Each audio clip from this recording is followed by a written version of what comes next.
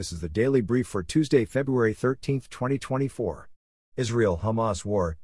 Updates from day 130 of the conflict. U.S., Egyptian, Israeli, and Qatari officials are meeting in Cairo, Egypt today for renewed talks on a potential ceasefire and hostage release deal between Israel and Hamas.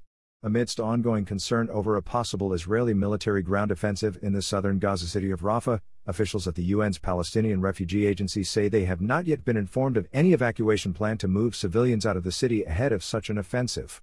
Ukraine. Today is day 719 of the Russian invasion of Ukraine. Here are your updates. In its annual military balance report, the London-based International Institute for Strategic Studies says that Russia has lost more than 3,000 tanks during its invasion of Ukraine, the equivalent of its entire pre-war active inventory. The report notes, however, that Russia is thought to have enough lower-quality armored vehicles in its inventory to last for years. Reports cite Ukrainian researchers as saying that a Russian airstrike on Kyiv last week included what is thought to be the war's first use of a hypersonic Zircon missile, which, according to Russia, has a range of about 625 miles and travels at 9 times the speed of sound. U.S. security funding. With a 70-29 vote early this morning, the Senate passed a $95 billion security aid package for Ukraine, Israel, and Taiwan. The fate of the package, which also includes funding for humanitarian assistance to civilians in Gaza and the West Bank, is unclear amidst Republican opposition in the House. U.S. economy. The Commerce Department is scheduled to release its latest Consumer Price Index data later this morning, with economists predicting January inflation to have fallen below a 3% annual rate for the first time since March 2021. Michigan. New gun regulations including background check for all purchases, safe storage requirements, and red flag laws are scheduled to go into effect in Michigan today, the one-year anniversary of the shooting at Michigan State University in which 3 people were killed and 5 others were wounded. U.S. Homeland Security.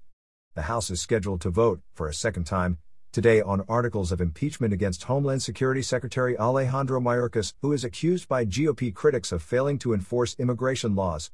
A similar vote last week failed in the House, 214 to 216. Presidential documents.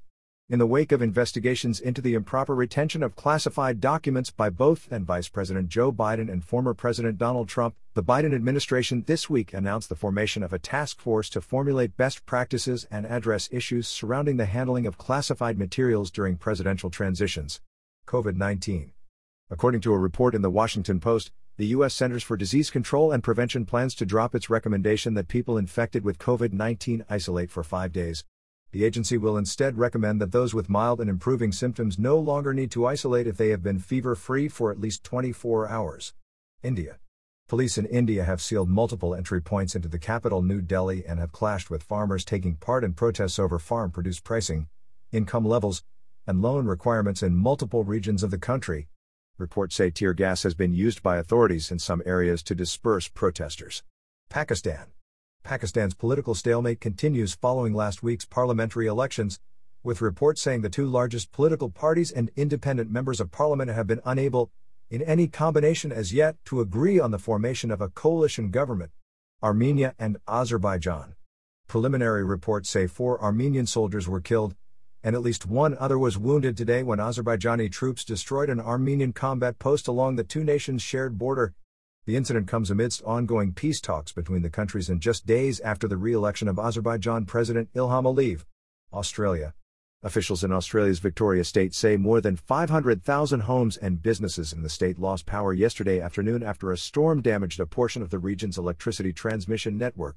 Power restoration efforts continue this morning, according to reports. UK. The British Retail Consortium says some imports of the country's iconic black tea are facing temporary shortages due to shipping disruptions in the Red Sea caused by Yemen-based Houthi rebel attacks on cargo ships. AI.